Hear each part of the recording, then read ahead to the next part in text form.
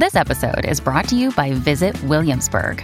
In Williamsburg, Virginia, there's never too much of a good thing. Whether you're a foodie, a golfer, a history buff, a shopaholic, an outdoor enthusiast, or a thrill seeker, you'll find what you came for here and more. So ask yourself, what is it you want? Discover Williamsburg and plan your trip at visitwilliamsburg.com. Big stories, big guests, the big picture. Afternoons with Rob Breckenridge. Weekdays 12:30 to 3, 770 CHQR. When everything seems to be piling up against us, Albertans don't just stand by. We take action, and that's what I'm announcing here today.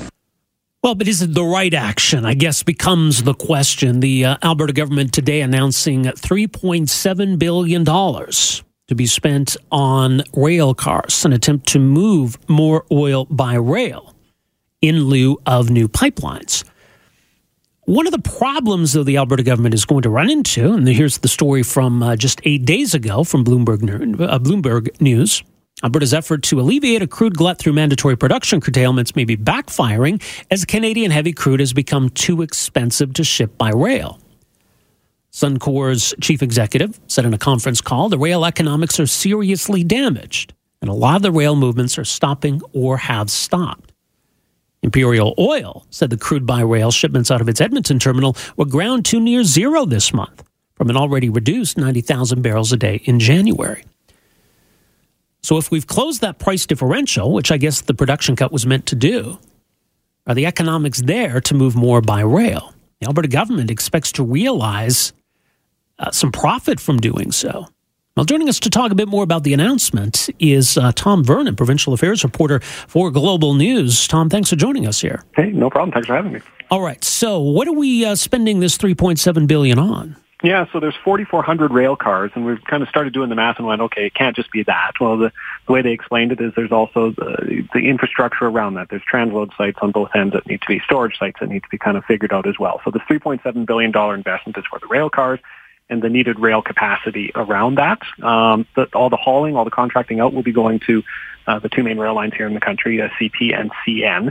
So the government isn't actually going to buy any locomotives or anything like that. Now, as you mentioned, they do expect to turn a profit on this, but the way they kind of found that profit wasn't just from hauling oil by rail. I mean, yeah, as oil gets more expensive, the economics of hauling oil by rail go down. But the Premier said, well, look, the higher value of Alberta oil means the government will be getting higher royalty rates. So they aren't breaking down exactly how they came up with that $5.9 billion number, only to say that it's from all the revenue sources that the government could expect to attract.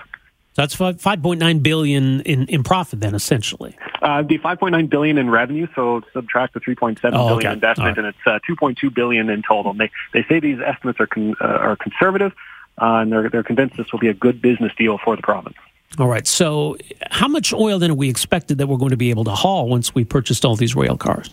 Yeah, so I mean, the first rail cars will be hitting the rail in July, according to the government. They say at that point it'll be about 20,000 barrels per day.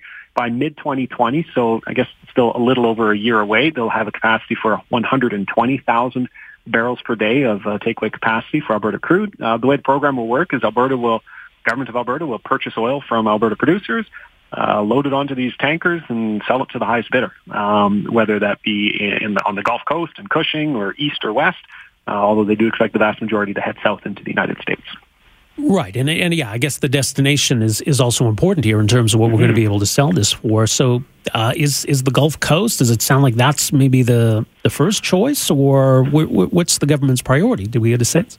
And I think the priority is highest bidder. It looks like the Gulf Coast is most likely where most of it will end up, because that's, quite frankly, that's where most of our oil ends up anyway. The refineries there, they're thirsty for this type of stuff. And there's some issues in Venezuela, obviously, that are well documented, and oil out of there has been interrupted. So there's an even greater capacity for Canadian oil to replace some of that. I think that's part of the reason the differential has shrunk so low, is there's more of an appetite for, or there's more availability for Alberta oil. If we were able to get it there. So, yeah, most likely the vast majority will head south and hit the Gulf Coast refineries. Now, obviously, we're not building new tracks, and other stuff still needs to move. And I know the Premier was asked about this today. I mean, the possibility of disrupting other shipments, or, for example, more specifically, the possibility of disrupting agricultural shipments. What did she say about that? So, yeah, the government has to be very careful with this, because we know there have been some issues with agriculture shipments over the last couple of years. And she said, look, the rail companies have signed contracts with producers, with those types of companies to meet a certain capacity. Those will still get priority on the rail line. They hope that this will not impact that. They say that it's designed in a way that it will not impact that. And if it is impacted, it is the rail companies, it is their responsibility to meet their contractual obligations. But you're right, there is grave concern on that, because we have seen a lot of delays in recent years on ag shipments. And you think add another 4,400 cars into the mix to haul oil, that will kind of back things up. Now, part of the reason that they're not overly concerned about it is grain and agriculture products typically move east-west, and it looks like most of the oil will be heading south into the United States. Did she say anything about the timing of this? Because obviously we've got the election as a backdrop, and everything that all the politicians are doing these days certainly seems colored by politics.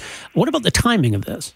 Yeah, I mean, and she was asked specifically, look, a couple months from an election, is it, or maybe even a couple of weeks, you never know, how does this work where you're signing a contract that maybe the next government, if it's not you guys, wouldn't be too happy about it? She says, look, you have to look beyond election cycle politics. You have to look at long-term and making decisions that, have a benefit for Alberta that she sees are for Alberta. And she also added that this has been in the works for quite some time now. I mean, quite some time. I think the first time we heard about this would have been December. So in the political world, that's not a lot of time. It's a couple of months ago. But she says this is about the greater Alberta oil economy, and you can't wait. You can't keep waiting. They have to solve this situation of the differential and the takeaway capacity until these new pipelines come online, if they come online. Yeah, exactly. All right, well, we'll leave there, Tom. Much more tonight, the Global News Hour at 6. I appreciate you making some time for us here. Thanks for having me. All right, Tom Vernon, Provincial Affairs Reporter with Global News, globalnews.ca. Tom covering the announcement today from the Premier. Afternoons with Rob Breckenridge, starting at 12:30 on News Talk 770 Calgary.